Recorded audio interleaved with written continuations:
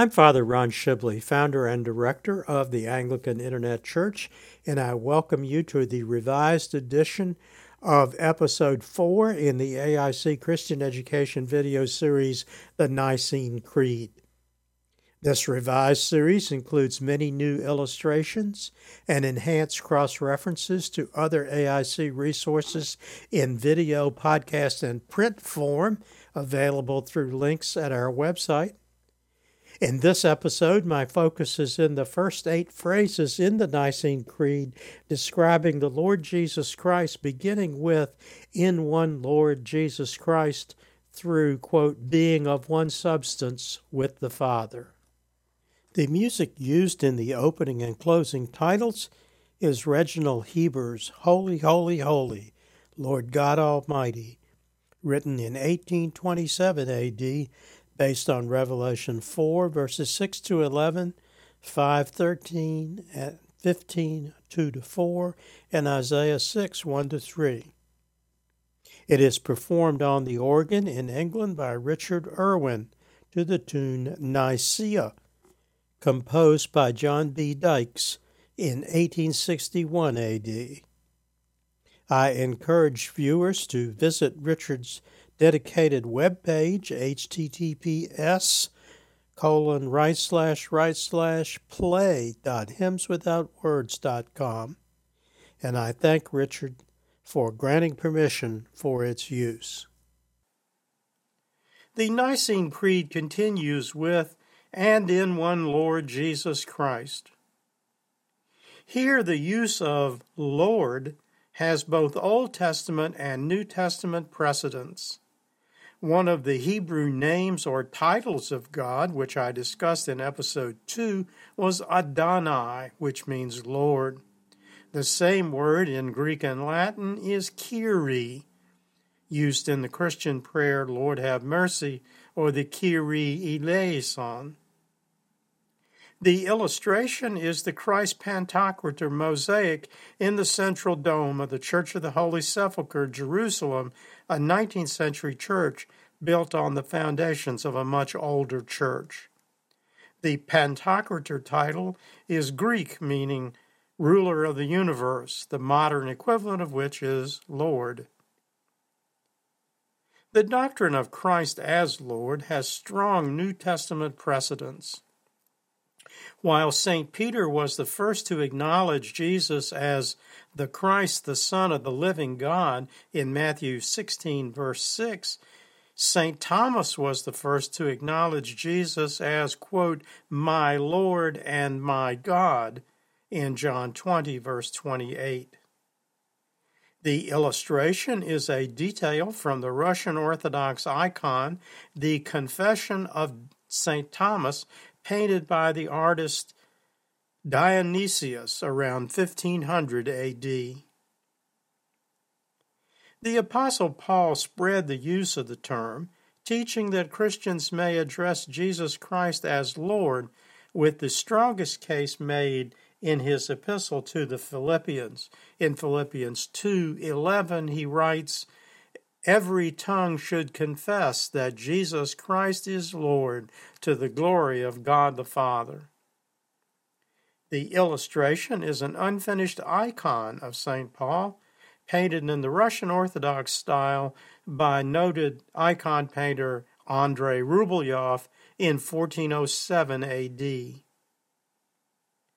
Other examples used in St. Paul's epistles, most used in the opening greetings, are Romans 1 verse 7, 1 Corinthians 1 verses 2-3, 7, 8-10, 2 Corinthians 1, 2, and 3, Galatians 1 verse 3, Ephesians 1 verses 2 and 3, Philippians 1, 2, 2 Thessalonians 1, 1-2, 1 Timothy 1, verse 2, 2 Timothy 1, verse 2, Titus 1, verse 3, and Philemon 3. The Nicene Creed continues with the further declaration that Jesus is the only begotten Son of God. St. Peter, as I noted, acknowledged Jesus as Son of the living God in Matthew 6:16. Here the writers of the Nicene Creed use the term begotten as a way of distinguishing Jesus Christ as the Son from the created beings, such as angels, that is, those who are referred to as invisible in the Creed's first paragraph, which is a description of the Father. The declaration that he is not only a Son, but a begotten Son, answers two major heresies in the early church, each discussed in episode 1. The Ebionite heresy, that Jesus was Messiah but not divine, and the Arian heresy, that he was a created being. This is the first of three uses of begotten in the Nicene Creed. The nuances within the meaning will become clearer in the second and third uses of begotten. Regrettably, many denominations, especially those who rely upon the ESV translation for their reading texts, refer to Jesus as the only Son, leaving out the begotten. The illustration is the central image in the top tier of the 17th century Russian Orthodox icon of the Nicene Creed used in the title images for this series. Jesus is seated on a throne surrounded by 10 colored circles, with the sun on the far left of the image and the moon on the right, with the legend above it, "In one Lord, Jesus Christ, the only begotten Son of God." The Nicene Creed continues with begotten of his Father before all worlds. This second use of begotten means that Jesus was begotten before the universe existed as we know it, with the creation of the earth and the solar bodies, that is, the sun, the moon, and the stars, by whose movement we calculate time. The understanding of Jesus as the agent of the Father during the creation described in Genesis 1, verse 1 through chapter 2, verse 7 will be discussed later in the context of the "by whom all things were made" declaration. The illustration is a detail from the mosaic in the creation dome at the Basilica of St. Mark in Venice, begun in the 9th century and added to over later centuries. It shows Jesus as the Father's agent in the setting of the celestial bodies in the night sky. The Nicene Creed continues with the first of a group of three related declarations: God of God. The authors of the Nicene Creed here meant to answer several early heresies, especially the Marcionite, discussed in episode 1, that the God of the Old Testament and the New Testament were not the same, and to distinguish the one true God, the Creator God, Elohim in Hebrew, from the many gods worshipped by the pagans. He is the God of gods spoken of in Deuteronomy 10, verse 17. For the Lord your God is God of gods and Lord of lords, a great God, a mighty and a terrible, which regardeth not persons nor taketh reward. The illustration is a portion of a 2nd to 3rd century copy of the Codex Sinaiticus, a Greek text of the Old Testament kept at the monastery of Catherine in Mount Sinai, discovered in the Western Church by Constantine Tischendorf in 1844 AD. Other Old Testament precedents are Psalm 77, verses 13b to 14a. Who is so great a God as our God? Thou art the God that doest wonders. And Psalm 86, verse 8, Among the gods there is none like unto thee, O Lord. There is not one that can do as thou doest. The illustration for this and the next slide is the first page of an early 17th century book of Psalms published in the United States. The text for both slides is from the 1928 Book of Common Prayer. Unlike the gods of the pagans, he is a living God, according to Psalm 115, verses 4 to 6. Their idols are silver and gold, even the work of men's hands. They have mouths and speak not, eyes they have and see not. They have ears and hear not, noses have they and smell not. This God of God possesses infinite wisdom, limitless power, and goodness. In fact, God created wisdom, as is evidenced in many Old Testament texts, especially this from Ecclesiasticus 1 verse 1 using the SAAS text. All wisdom comes from the Lord and is with him forever. The Lord himself created wisdom. The illustration is a detail from an illustration in Georg Bru the Younger's Secret Book of Honor of the Fugge, made between 1545 and 1549 AD at the Bayerische Staatsbibliothek, Munich, Germany. The Fugge were a prominent family in the Christian community in South Germany. How God manifested himself to his people is different in the Old and New Testaments. In the Old Testament, the Israelites saw visible manifestations of his presence in the form of clouds, the pillar of fire, the burning bush, lightning, smoke, and deeds such as the parting of the Red Sea. These manifestations are called the, quote, energies of God, unquote. For more on this term and about 350 other technical, liturgical, and scriptural words or phrases, see the energy/energies of God entry on page 63 in the AIC bookstore publication Layman's Lexicon, available from our virtual bookstore at www.anglicaninternetchurch.net. In the New Testament, he manifested himself to Christians in the incarnation of his only begotten Son. Images of Jesus as a man were permitted since Jesus was actually seen by mankind, while images of the likeness of God the Father were forbidden until that rule was violated in the representation by Michelangelo of a series of scenes from Genesis in the Sistine Chapel in Rome in the early 16th century. St. John taught that, quote, God is spirit, unquote, in John 4, verse 23, meaning that he has no body, passion, or parts in the human sense. The Nicene Creed continues with the second of three related declarations, light of light. Light of light has precedence in both the Old Testament and the New Testament. The first example is from St. John the Evangelist. The life was the light of men, and the light shines in the darkness, from John 1, verse 4.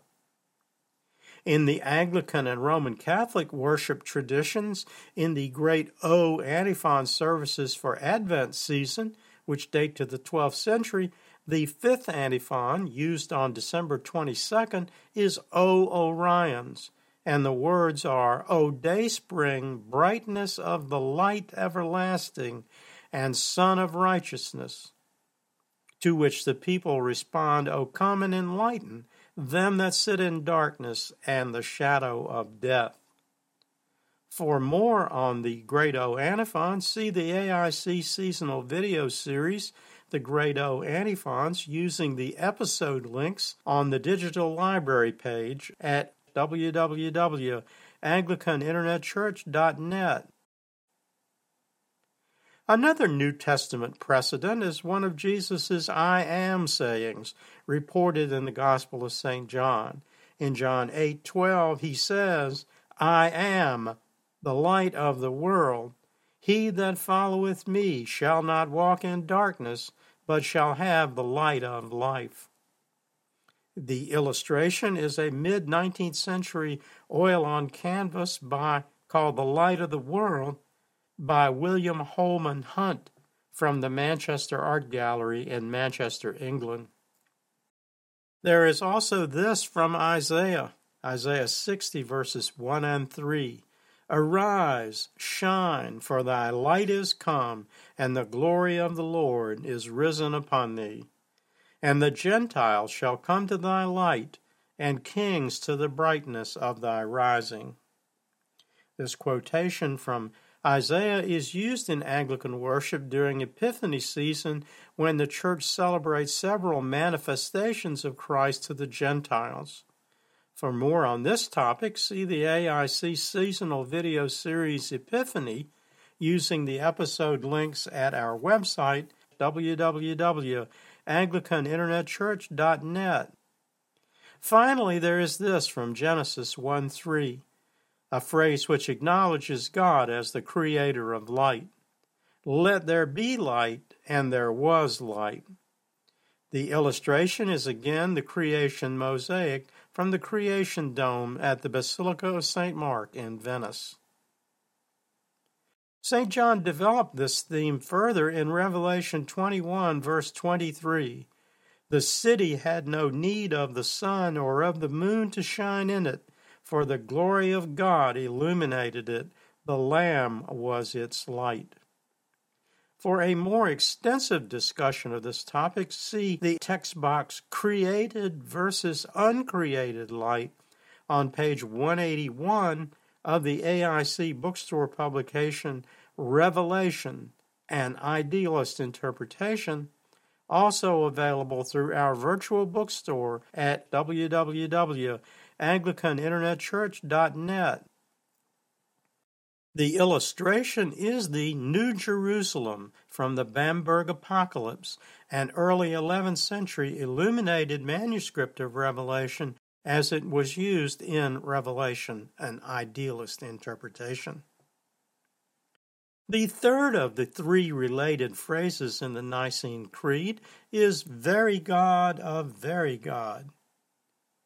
Very God of very God reinforces the first two declarations, God of God, light of light, adding weight to the understanding that he is a God above all gods and the source of light, as noted the creator of the sun described in Genesis 1 through 2:7, and in the book of Psalms, and the light of the New Jerusalem which St. John describes in Revelation 21, verse 23. The Nicene Creed continues with begotten, not made. This is the third and last use of begotten. As discussed in episode 2 and earlier in this episode, begotten is a device for distinguishing between the created and the uncreated. It means that Jesus was not made in the same way as the angels and mankind. Jesus is the uniquely begotten or only begotten Son. Probably inspired by Hebrews 9:1, which refers to the greater and more perfect tabernacle not made with hands, that not of this creation. In the early church, an icon appeared around the 3rd century in the church at Edessa, Syria, depicting Jesus with the legend, not made by hand, or not made with hands. The illustration is an 18th century Russian Orthodox icon of that same Edessa model from the 3rd century. The Nicene Creed continues with being of one substance with the Father. After months and months of meetings, the Council of Nicaea could not reach a compromise on the subject of the nature of the Son in relationship to the Father. Eusebius, the noted early church historian, wrote later in the 4th century that it was only the intervention of the Emperor Constantine himself which led to the use of the Greek word homoousios, translated in the Western Church as either essence or substance. The Council's choice of words, based upon the compromise offered by the Emperor Constantine, saying being of one substance with the Father, means that whatever Christians believe is true concerning the essence or substance of the Father is also true of the Son.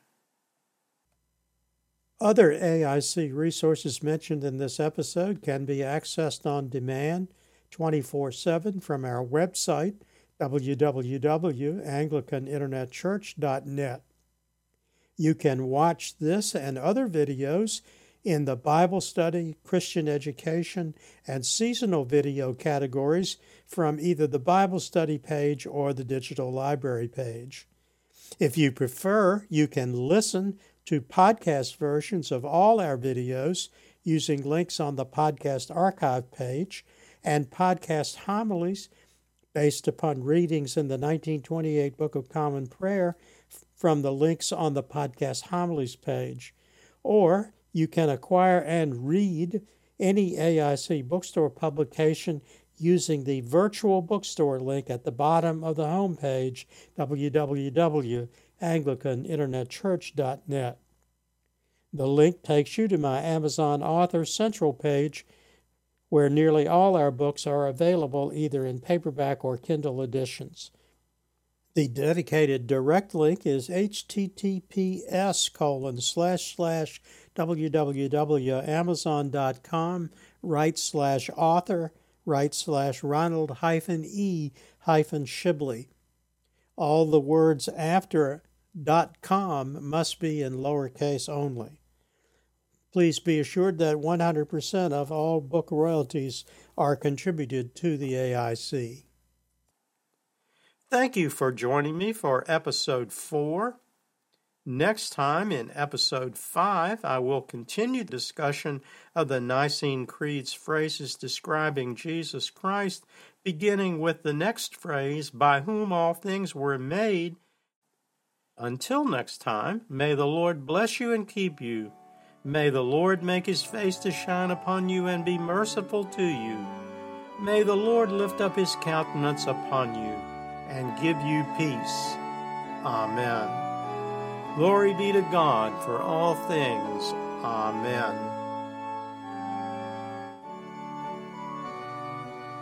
This program has been a presentation of the Anglican Internet Church. We invite you to visit our website and use its resources at www.anglicaninternetchurch.net.